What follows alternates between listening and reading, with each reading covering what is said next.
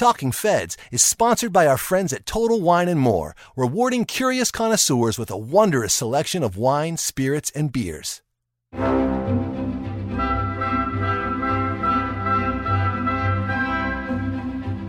Welcome to Talking Feds, a roundtable that brings together prominent figures from government, law, and journalism for a dynamic discussion of the most important topics of the day. I'm Harry Littman. In the words of Walt Kelly, we have met the enemy and they are us. After 20 years of reflexively looking at terrorism as a threat arising from faraway lands, the country is confronting a scourge of terrorists in the homeland. Domestic terrorist attacks are at the highest point in decades. The most serious come disproportionately from far-right white supremacists, targeting people of color, Muslims, Jews, immigrants, and members of the LGBTQ community, and of course, government itself. The trauma of January 6th reflected the special and serious threat that domestic terrorists pose. The marauders at the Capitol sought to impose damage not on Americans, but on America itself. And their crimes were so vicious precisely because they aimed to undermine the foundations of democratic rule. And startlingly, the insurrection has served as a strong recruiting tool for the Oath Keepers and other groups who have seen their ranks swell by dozens or hundreds of new members. The presidency of Donald Trump put wind in the sails of domestic terrorists, but even with the former president swept grudgingly off the scene, groups such as the Proud Boys and Three Percenters continue to flourish. How directly is their growth tied to the miserable, bitter politics that are Trump's legacy to the country? Are they fully homegrown, or are they partially propped up by foreign adversaries and in particular Russia? How are they able to recruit new members? Has the federal government been caught flat-footed by the paradigm shift?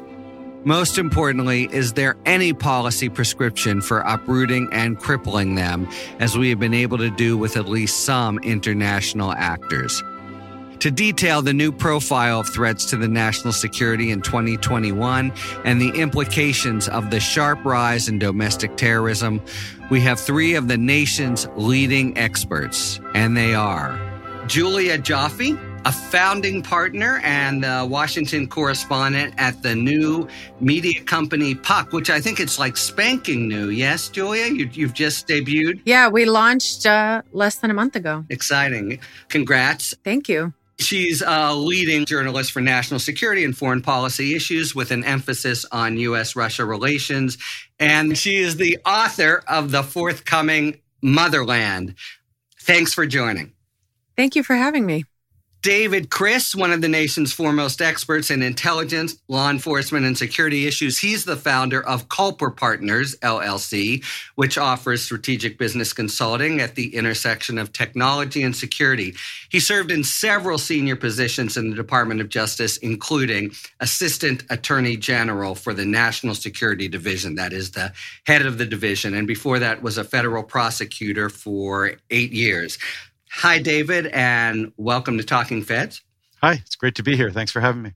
And Senator Bob Kerrey, the co-chair now for the advisory board for Issue One, a nonpartisan nonprofit organization seeking to reduce the role of money in politics. But of course, he served as United States Senator from Nebraska from 1989 to 2001, during which he was the vice chair of the Intelligence Committee.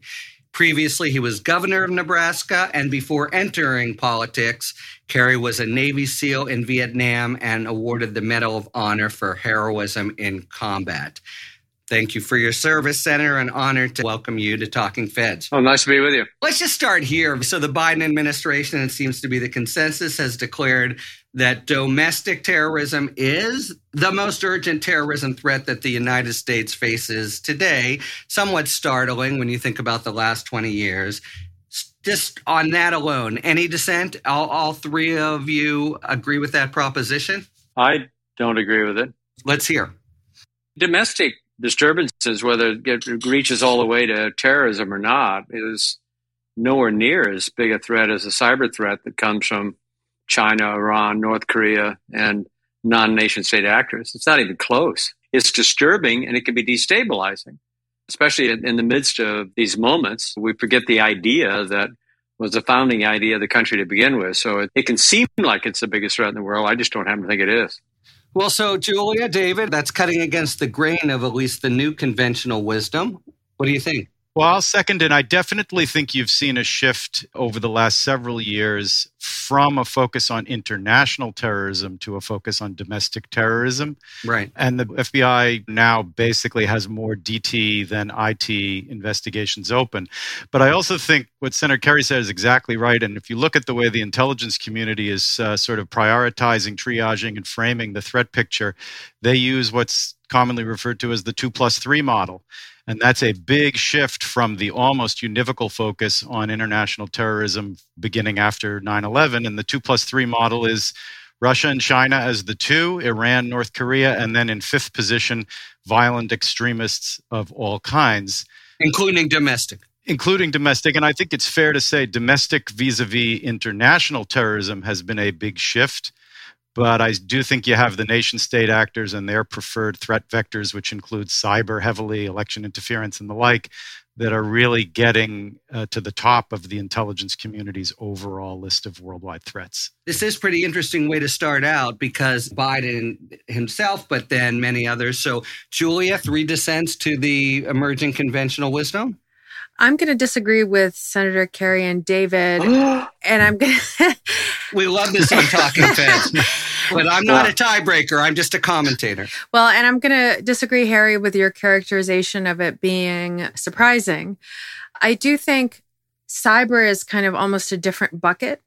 I think after 9/11, we've come to think about terrorism not as maybe like outside the international intelligence community, but I think we've come to think of it not as somebody at a computer hacking something, but as somebody blowing things up, ramming a truck into a crowd. And I do think that the government is always a little bit slow to catch up to things. And what we saw during the last 5-6 years with the rise of Trump, which culminated, of course, in the attempted coup against the U.S. government on January 6th, that came not from Russia or China or North Korea. It didn't come from Al-Qaeda or ISIS. It came from the U.S. And I think that is a big, big threat, the rise of right-wing extremism in this country, given the extent to which they are armed. A lot of the gun super owners are in this community. And I do think it is a big threat. And I think the message in shifting that message, I think, was an attempt by the Biden administration to recognize that. And as part of its shift away from the Middle East and thinking about Islamist terror versus this more homegrown enemy. And maybe the distinction is a little bit different than it seems. I think your answers all highlight that they are sort of different kinds of threats. So the threat that January 6th posed went to the heart of democratic rule in a way that we don't think of international terrorists actually auguring. Right. But I think the question there is, existential threat, right? Yeah. And I think one of the things that we got wrong in the interminable war on terror, and I think this shift is highlighting the failure of the war on terror. We always thought of post 9/11 of Islamist terrorism as being an existential threat when it really never was. And I still don't think that Russia taking out a gas pipeline in the southeast of the U.S. is an existential threat. It's an inconvenience, and it gets back up online in a couple of days, and people wait in gas lines, and it's a pain in the ass. But it's not existential in a way that you have people storming the Capitol, threatening the lives of lawmakers, and then basically getting away scot-free. I think that is existential. Which remains to be seen. Or there's all kinds of counterfactuals playing out now. Were we close? How close were we to some kind of coup? Well, look, we have a different system of government. We have an open government, a transparent system of government. And by the way, I think the war on terror was flawed because terror is just a tactic. It's not an ideology. It's a tactic. Especially suicide bombing it may have been invented by the Tamils in Sri Lanka, but it's a very effective tactic, and it disorients people. What the terrorists want, they want you to overreact, especially in a democracy. Mm-hmm. So if the incident produces a loss of confidence in self-government, it can be very destabilizing, which is what I think January 6th did. And we still have, one of the two major parties in the country, half the people who are identify as Republicans still believe the election was stolen.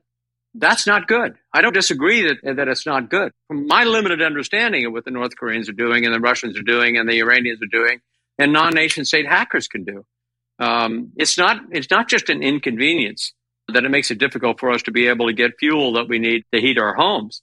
It can be massively destabilizing. It certainly is going to make it difficult. I think Putin's in a position right now where he can make it extremely difficult for us to make any additional progress on climate. Even if you don't believe that's a problem, it can make it difficult for us to make other decisions in a democratic environment. I will agree with Julia, certainly, that January 6th and what it represents and the trend line that precedes it is very, very, very serious. And it is, I think, at the first level of danger. You have efforts by foreign actors to sow dissension and destabilize and set us against one another through their various efforts. Those efforts have been going on in one form or another for many, many years, going back to the days of Anatoly Dobrynin trying to bribe presidential candidates in the 1960s and so forth. What's so horrifying in a way is how much traction they've gotten. And that's a problem with us as much as it is a problem of outside influences trying to, prey on us. We're vulnerable because of who we are. And it's fascinating to me. It'll be interesting to see next year's worldwide threat briefing and whether the hierarchy of threat picture and threat actors gets reordered in the way Julia is suggesting. But if you look at how the FBI is currently talking about this, they've been talking about white supremacist domestic terrorism on the rise, basically since 2016-17, and increasingly raising alarm bells. And what you see in their most recent public statements, congressional testimony and the like, is stuff that the Bureau typically is not comfortable saying, which is things like, we need to improve civic education and faith in government and understanding of how government works in this country, because that's the root cause of a lot of the problems we're seeing. The Bureau and the government generally were criticized for not getting at the root causes of international terrorism in the post 9/11 period and instead just sort of trying to kill their way out of it, as it were. But here they are now speaking more and more explicitly about the need to get at some of the root causes on the domestic side. It's an interesting set of developments to watch, and I will look for next year's worldwide threat briefing to see whether and to what extent they reorder or reorganize their presentation. Let me follow up on this root cause point. Is there any connection between Russia or other malevolent state actors and the rise of domestic terrorism, or do we see those as basically sealed off from one another and independent? Yeah, as we saw during the run-up to the 2016 election and after, you had Russia doing a classic intelligence operation where they weren't really creating the facts on the ground so much as they were exploiting them, not lighting the fire, but fanning the flames. I do think that we're big enough and rich enough and smart enough and staffed enough to deal with all of these things, right? I don't think we have to choose between cyber and domestic terrorism. If you pull back, I think also part of the shift in that messaging saying that right-wing domestic extremism is more threatening to the U.S. than Islamic extremism abroad. I think it's also part of a domestic messaging, political messaging. Over the last 20 years since 9/11, Muslim American communities have felt justifiably unfairly targeted by counterterrorism efforts. And for a long time, a lot of them were saying, why are you looking at us? Look at Joe down the street who's in a militia in the forest and has like a gazillion bombs and a doomsday shelter full of water purifier and cases of ammunition. So I think some of it is also about domestic political messaging. Is it also about domestic political and law enforcement resources? So everyone here knows Jed Johnson, and he said the principal terrorist threat to our homeland is now domestic base. And there are not a whole lot of DHS cops running around the interior looking for terrorists. Well, if you listen to Marjorie Taylor Greene and people who aren't quite as extreme as she is, who actually are telling their audiences, what's happening is mandatory vaccines are comparable to what went on in in the National Socialist Republic in Germany, that these are brown shirts out there, that they're hunting you down. I mean, the whole January 6th investigation, she and many other people are saying the investigation is going after genuinely good law-abiding citizens. Basically what Senator Grassley said after the Judiciary Committee put out their first report. There's no evidence that President Trump did anything wrong. In fact, Senator Grassley said he did something really good because he didn't act on it. My number one concern is a bit connected to what Julie's saying. I do think the idea of America is a very difficult idea, and we can get lost. We have 535 men and women in the Congress that have to decide what to do any one day, any one point in time. And they damn near defaulted on our debt. They didn't. They just pushed it back into December. That is domestic terrorism. If they don't do it, they could bring the economy down. They could cause all kinds of real serious suffering in the country if they don't. But you don't have to just look currently. I mean, we had racist anti-exclusionary legislation that was going on in the early 20th century that made it exceptionally difficult for President Roosevelt to negotiate any kind of favorable agreement with Japan. And there's a pretty good case that it set up the Second World War. So it's not that we have to go back very far to find examples of where we put the idea of our democracy at risk. The Congress never passed federal anti-lynching legislation. And I would say that the KKK was at least as big a problem as any right-wing conspiracy group that's roving the country this day. I think because we just had the 20th anniversary of 9/11 and we had the end of the war in Afghanistan, or the U.S.'s active participation in it, I think so much of the last few years, but especially the last year, have done is to make us really question the idea of American exceptionalism, and also the idea that democracy is the natural state of human affairs. We learned that the hard way in both Afghanistan and Iraq, right? That you go in, decapitate these governments, and that people will naturally create a liberal representative democracy. Well, it turns out that it's harder to do it than we thought, even here at home. But you've got an election coming up next week in Iraq. And if you listen to news accounts of what's going on, it sounds very much like what happens on the left and the right in America. People on the left say, I'm not going to vote because it doesn't matter. People on the right say, I'm not going to vote because it doesn't matter. That's the challenge of democracy, persuading people that even though you don't get everything you want, that it's still important to participate. And the moment we all give up is the moment we're doomed. And there's plenty of arguments that we ought to give up. I hear Julia saying that democracy is very hard and not the natural state of government, and I'm inclined to agree with it. It's not easy to sustain. There's an ebb and flow historically that Senator Kerry was talking about to whether we're going to really try to be a democracy that functions or whether we're going to just invest in power and the tactics of power. And I've seen the ebb and flow of that even over relatively recent history. In the 1990s, I spent a number of years out in Montana working on a prosecution of a very noxious group of folks called the Montana Freemen. And they were mainly anti-government with white supremacy as a sort of adjunct to their philosophy. I had some successful prosecutions against those folks. And I remember with the sort of arrogance of youth thinking, hey, we put this down. We got to win for Team America here. And of course, it's not like that. It goes down for a while. Other things come into play. You focus on the far enemy as opposed to the near one after 9/11. But what you see now is this resurgence of the patriot movement, things chronicled by historians like Kathleen Belew, who's written excellent work on this.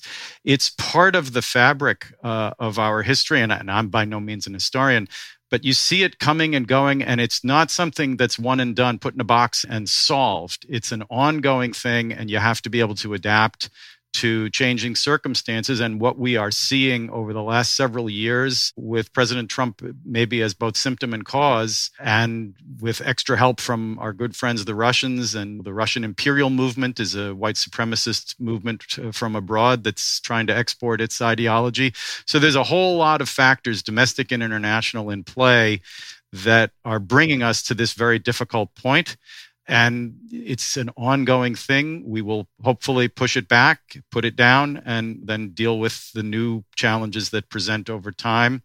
But I definitely think it's an ongoing thing and a journey, not a destination. And What David said is really important about the difference between the 90s and today. In the 90s, these really were fringe groups out in the woods who, periodically did some real damage, like in the Oklahoma City bombing. Now they're embraced by one of the two American political parties. And you can't just relegate them to the fringe. That fringe has now bled toward the center. And my worry is that in going after, domestic extremism and domestic terrorism, you also risk inflaming these ideas of, the government's out to get us, the deep state is against us, they're fighting us, this is a war, let's pick up our guns. One of the ideas that's recently, making the rounds on the right is this idea of national divorce, which is another thing, right, about a multinational, multi-ethnic, multi-confessional democracy, is that, like Senator Kerry said, not only do you have to make your peace with not getting everything you want, you also have to make your peace with sharing a country with people you don't really like or agree with.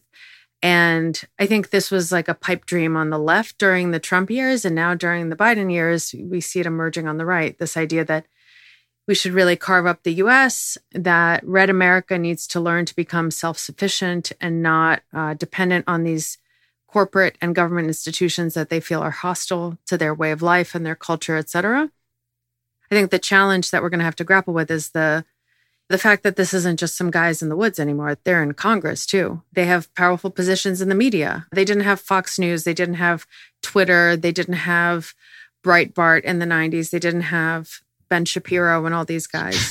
Let me stay with that for a second, because I, too, like David, cut teeth on when the middle of Pennsylvania was a hotbed of domestic terrorism. But it did seem unwelcome in any kind of mainstream party or by any politician. And you're right, we have this very both bizarre but also challenging fact that so much of the Republican Party rank and file believe some of the articles of faith very associated with Trumpism. The data suggests that many, many more incidents, much more deadly incidents, come from the right wing. Is that just sort of where we are in the country? And could you imagine it flipped on its head? That's exactly what happened in 1968. You saw some of that in this last summer with Black Lives Matter. You had to actually take the position that every single member of the United States police force was bad. They were criminal. They were all racist.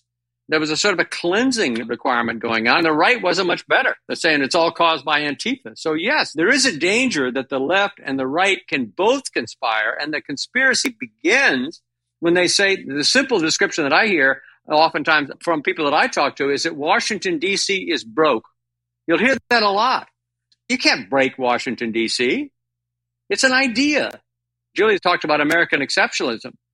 I'm not sure that we as individuals are exceptional. Oh, speak for yourself, Senator Kerry.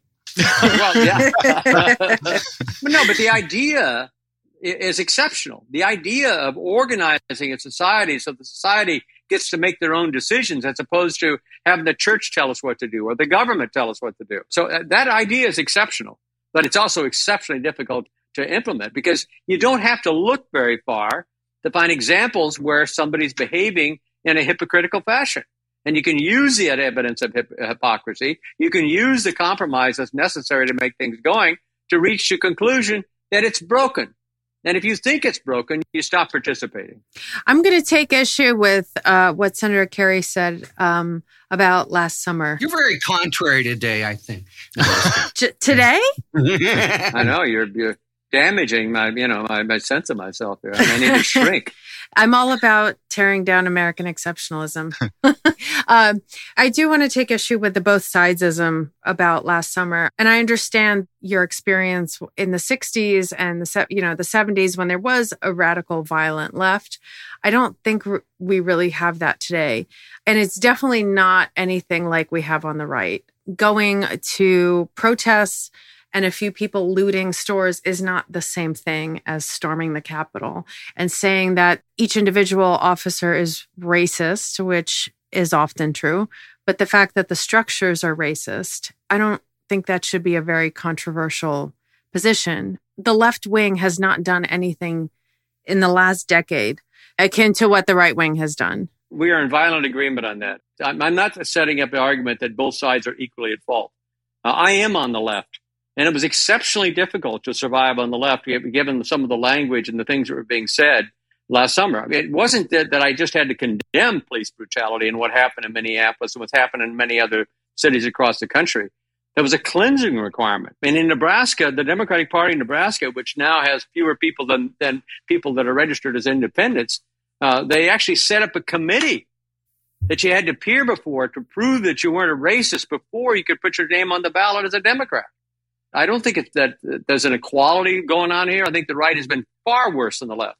I mean, you look at the people that I came into the Senate with in 1989, Alan Simpson would lose a primary in Wyoming.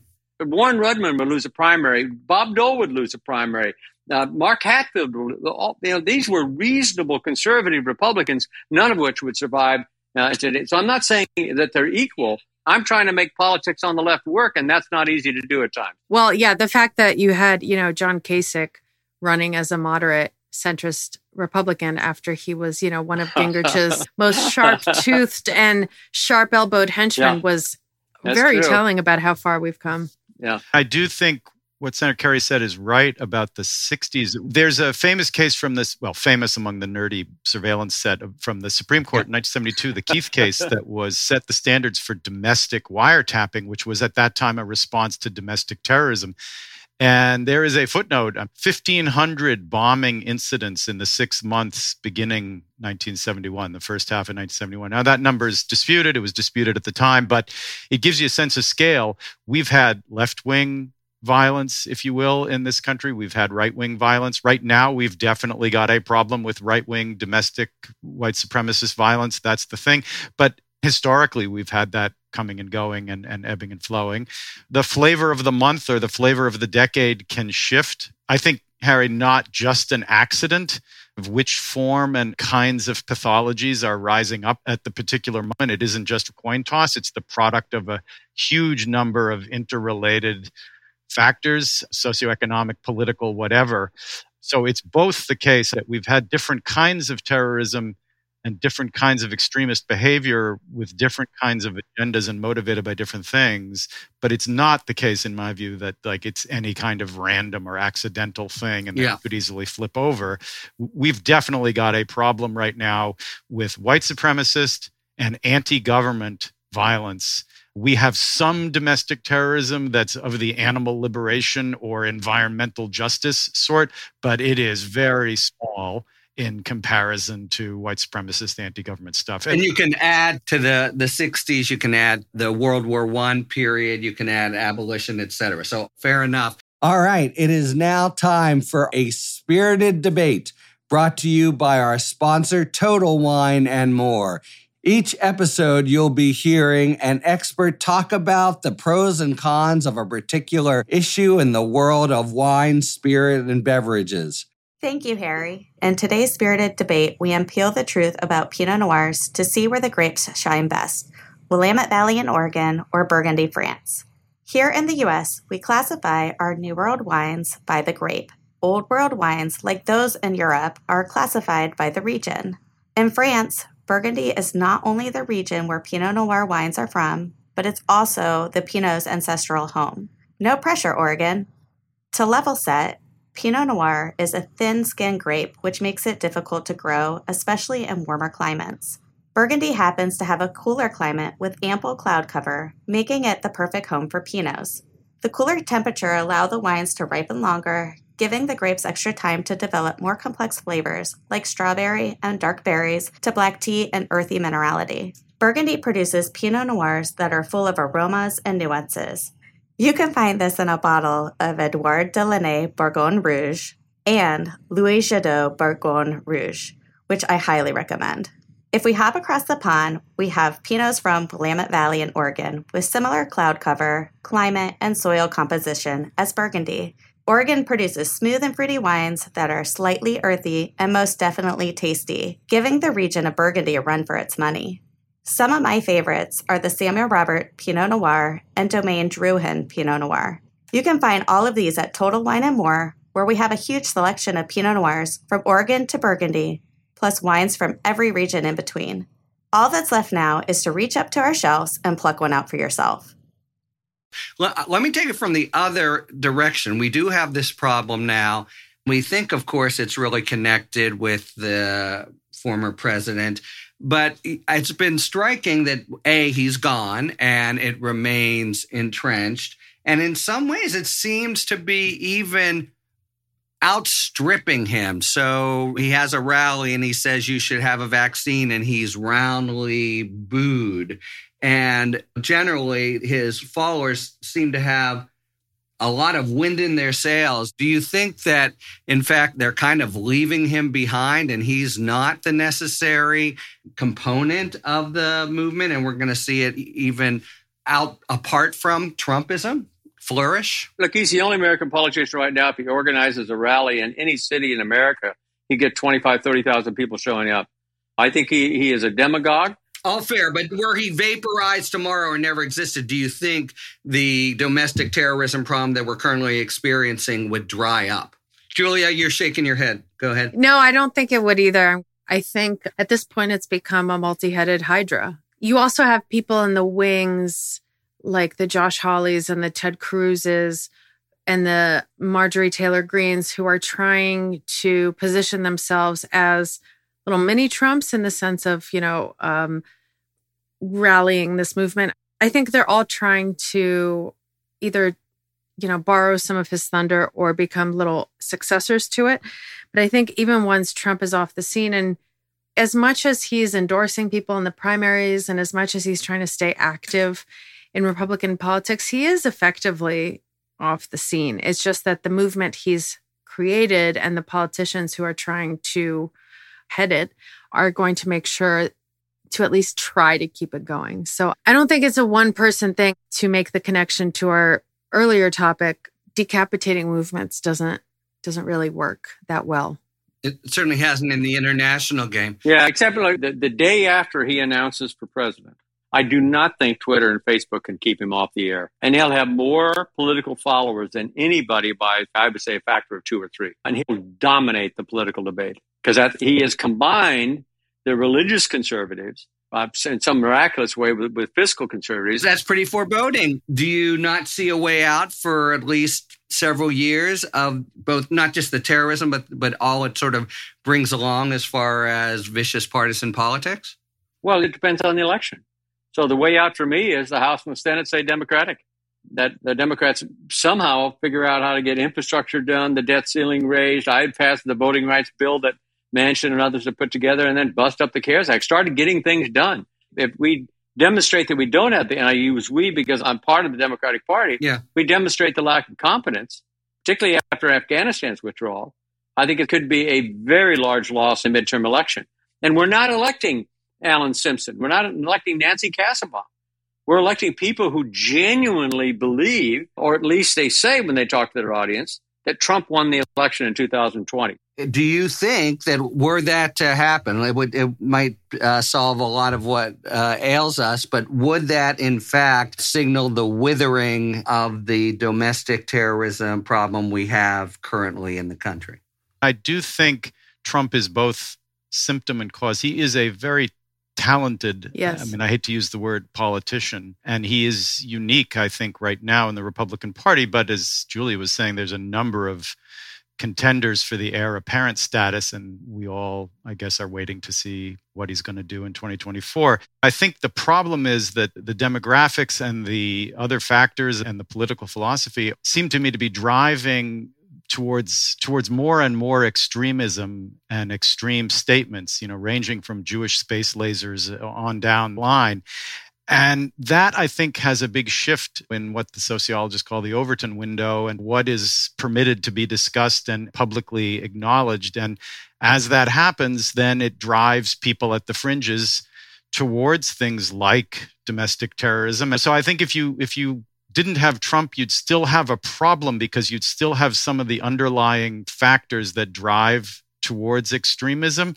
And that stuff's not going away anytime soon. I think the best you can hope for is that it doesn't work. And as Senator Kerry says, it turns out to be a losing strategy, which causes elites and other influencers to shift direction and say, well, we've been backed into a corner And with a shrinking population, we can't go any more extreme than we have, or at least it's not going to work. So we got to go the other way and tack back towards a more moderate position. Maybe that shrinks the Overton window, and folks who would have been emboldened to actually drive a truck bomb into a federal building are instead, I guess the best we can hope for is sitting in front of a television set, muttering to themselves and throwing crumpled up beer cans in frustration. I'd much rather have them doing that than actively going out and blowing stuff up. I worry that it's not just that the Democrats can't get stuff done, it's also that Republicans are actively, the reason that we almost defaulted on our debt is because Republicans want to see them fail. Because for the Republicans in the Senate under Mitch McConnell, it's all about winning and losing. And it's a zero-sum game. And it's about party power rather than the country's well-being. That's why you're having issues around the filibuster. All these things that Senator Kerry mentioned that are great, worthwhile priorities like voting rights, infrastructure, et cetera, there's a reason they're stalled. And in part, it's because the Republican Party wants the Democratic Party to not deliver on the things they promised so that they can take power and continue not doing anything other than fanning the flames. I also worry that what we're seeing now is kind of a lull and a pause before things get really messy and angry again. From what I've been seeing, I don't think the right has really calmed down. And I think the left has kind of calmed down a little bit because they have the House, the Senate, and the White House. And to my point earlier that it has bled from these, militia cabins in the woods of Wyoming or Montana to the halls of Congress, you have the Republican Party losing ground electorally and therefore shifting to less and less democratic means like packing the judiciary, like passing all kinds of laws that interfere with people voting or that allow partisan secretaries of state and individual states to overturn elections. Like if we can't win these elections, then why have elections? I just worry that the tension is going to continue to build and that there's more and more people on both sides of the spectrum, but especially the right wing of the spectrum, that are kind of itching for some kind of conflict that they see as cleansing. When you're in power, oftentimes your greatest enemy is from within, your own party. And I'm sure people who have said, if we don't get single payer passed, I'm not going to vote again. Oh, yeah. Yeah. If we don't get climate change done tomorrow, I'm not going to show up and vote again. And they'll say, I don't care if we lose the majority in the midterm. That doesn't bother me. It genuinely doesn't bother them. And it bothers me. And the only way to avoid that, in my view, is you've got to compromise. You've got to find a smart way to get the voters to trust you. I haven't seen the Democrats yet identify places where the government is doing things wrong. I don't want to be in a position where I have to defend every single thing the federal government does. And I would like to see us actually identify things where the federal government is not doing it and get on the side of voters who experience it every single day. They're not necessarily ideological. They're just paying taxes. They're just getting regulated. They're brushing into a government that they don't think is reasonable. I know that sounds like I'm a right winger, but that's what middle-class Americans are saying. No, you don't sound like a right-winger. I'm just saying is that it's hard to compromise when the other side, yes, you have these internal left-wing progressives or social democrats who don't want to compromise, but yeah. I think the real challenge is that you have a 50-50 Senate where the other side doesn't want to compromise on anything. They just want to see you fail so that they can take back control. I think that's connected to the point you made about people being enthralled to Trump, because you could imagine a different dynamic where Republicans were trying to be more constructive, but everyone continues to be afraid of him. And that just means they're worried about some kind of primary challenge. If I could make one more brief intervention, I think like highlighting potential differences between and among us. I'm much more of a security guy. I do think some of what you're seeing is politics as usual. Wanting the other party to fail, I think, is a pretty common disease in Washington, D.C. But some of it is genuinely new in the way of norm violations and I think attacks on basic foundations, rule of law foundations for democracy. That feels new and different.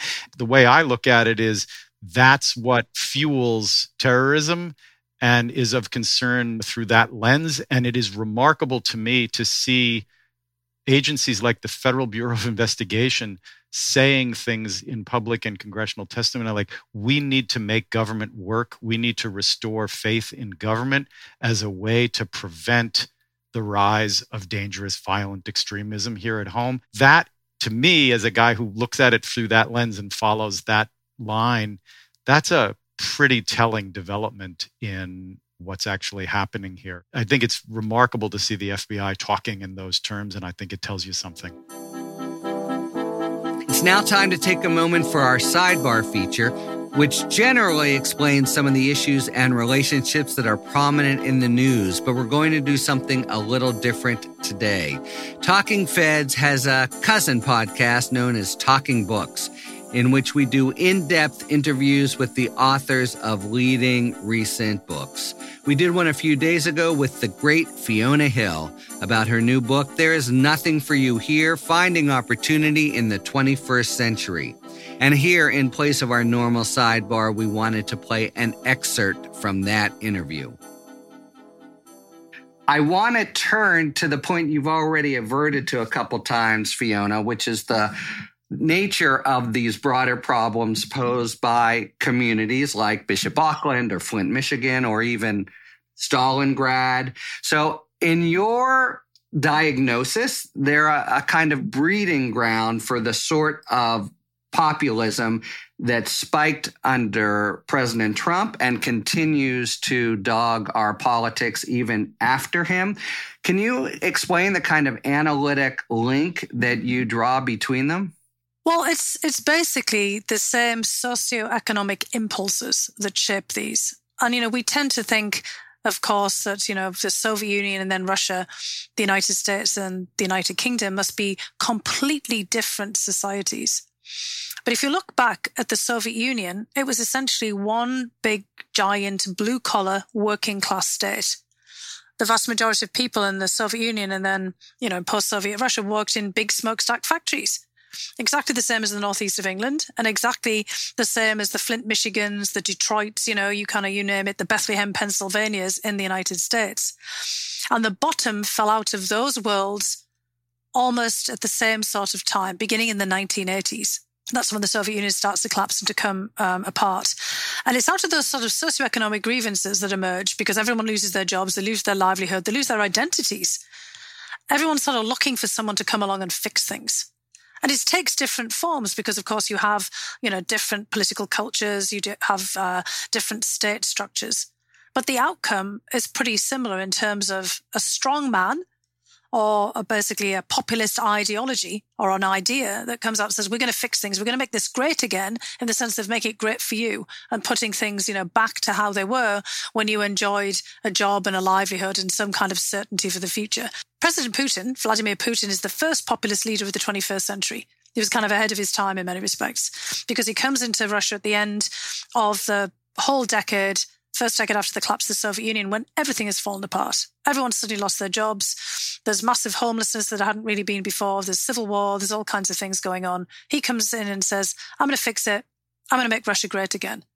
In the UK and the US, things converge at the same time.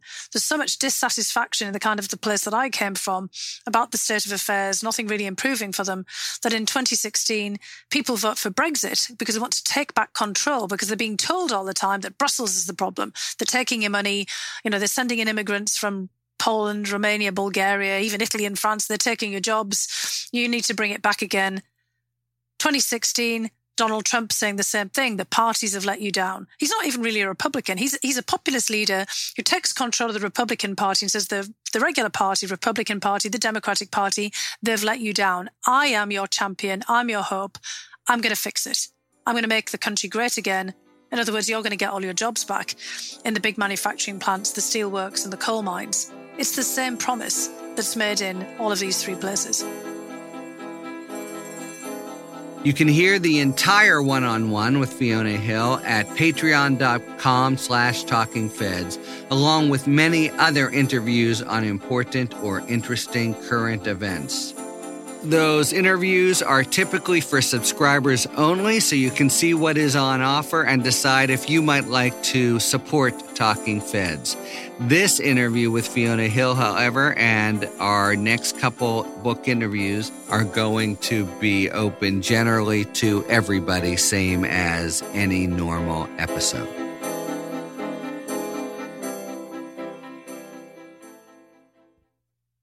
Equitable access to high-quality healthcare is a right for everyone. It's not a privilege for some. Our Health California is a grassroots advocacy community fighting for statewide and federal health policies that advance affordable care for everyone. With more than 1 million healthcare supporters, Our Health California educates patients, health enthusiasts, and voters about health and mental health care, then connects supporters with lawmakers to advocate for change. Since 2019, Our Health California advocates have sent more than 46,000 messages to their lawmakers and taken nearly 168,000 advocacy actions. Visit ourhealthcalifornia.org to join and make your voice heard. It's free. Again, that's ourhealthcalifornia.org. We only have a couple seconds left for our final feature of 5 words or fewer, where we serve up a question from a listener, and each of us has to answer in 5 words or fewer. So along the theme of today, question is, do we need a domestic terrorism statute? No. Straight no? Yes, but it's tricky. I haven't seen the evidence for it, for the need. That's more than 5, sorry. And I'll say yes, to prove certain cases. Okay, we are out of time. Thank you very much to David, Julia, and Senator Bob Kerrey for a terrific discussion. And thank you very much, listeners, for tuning in to Talking Feds.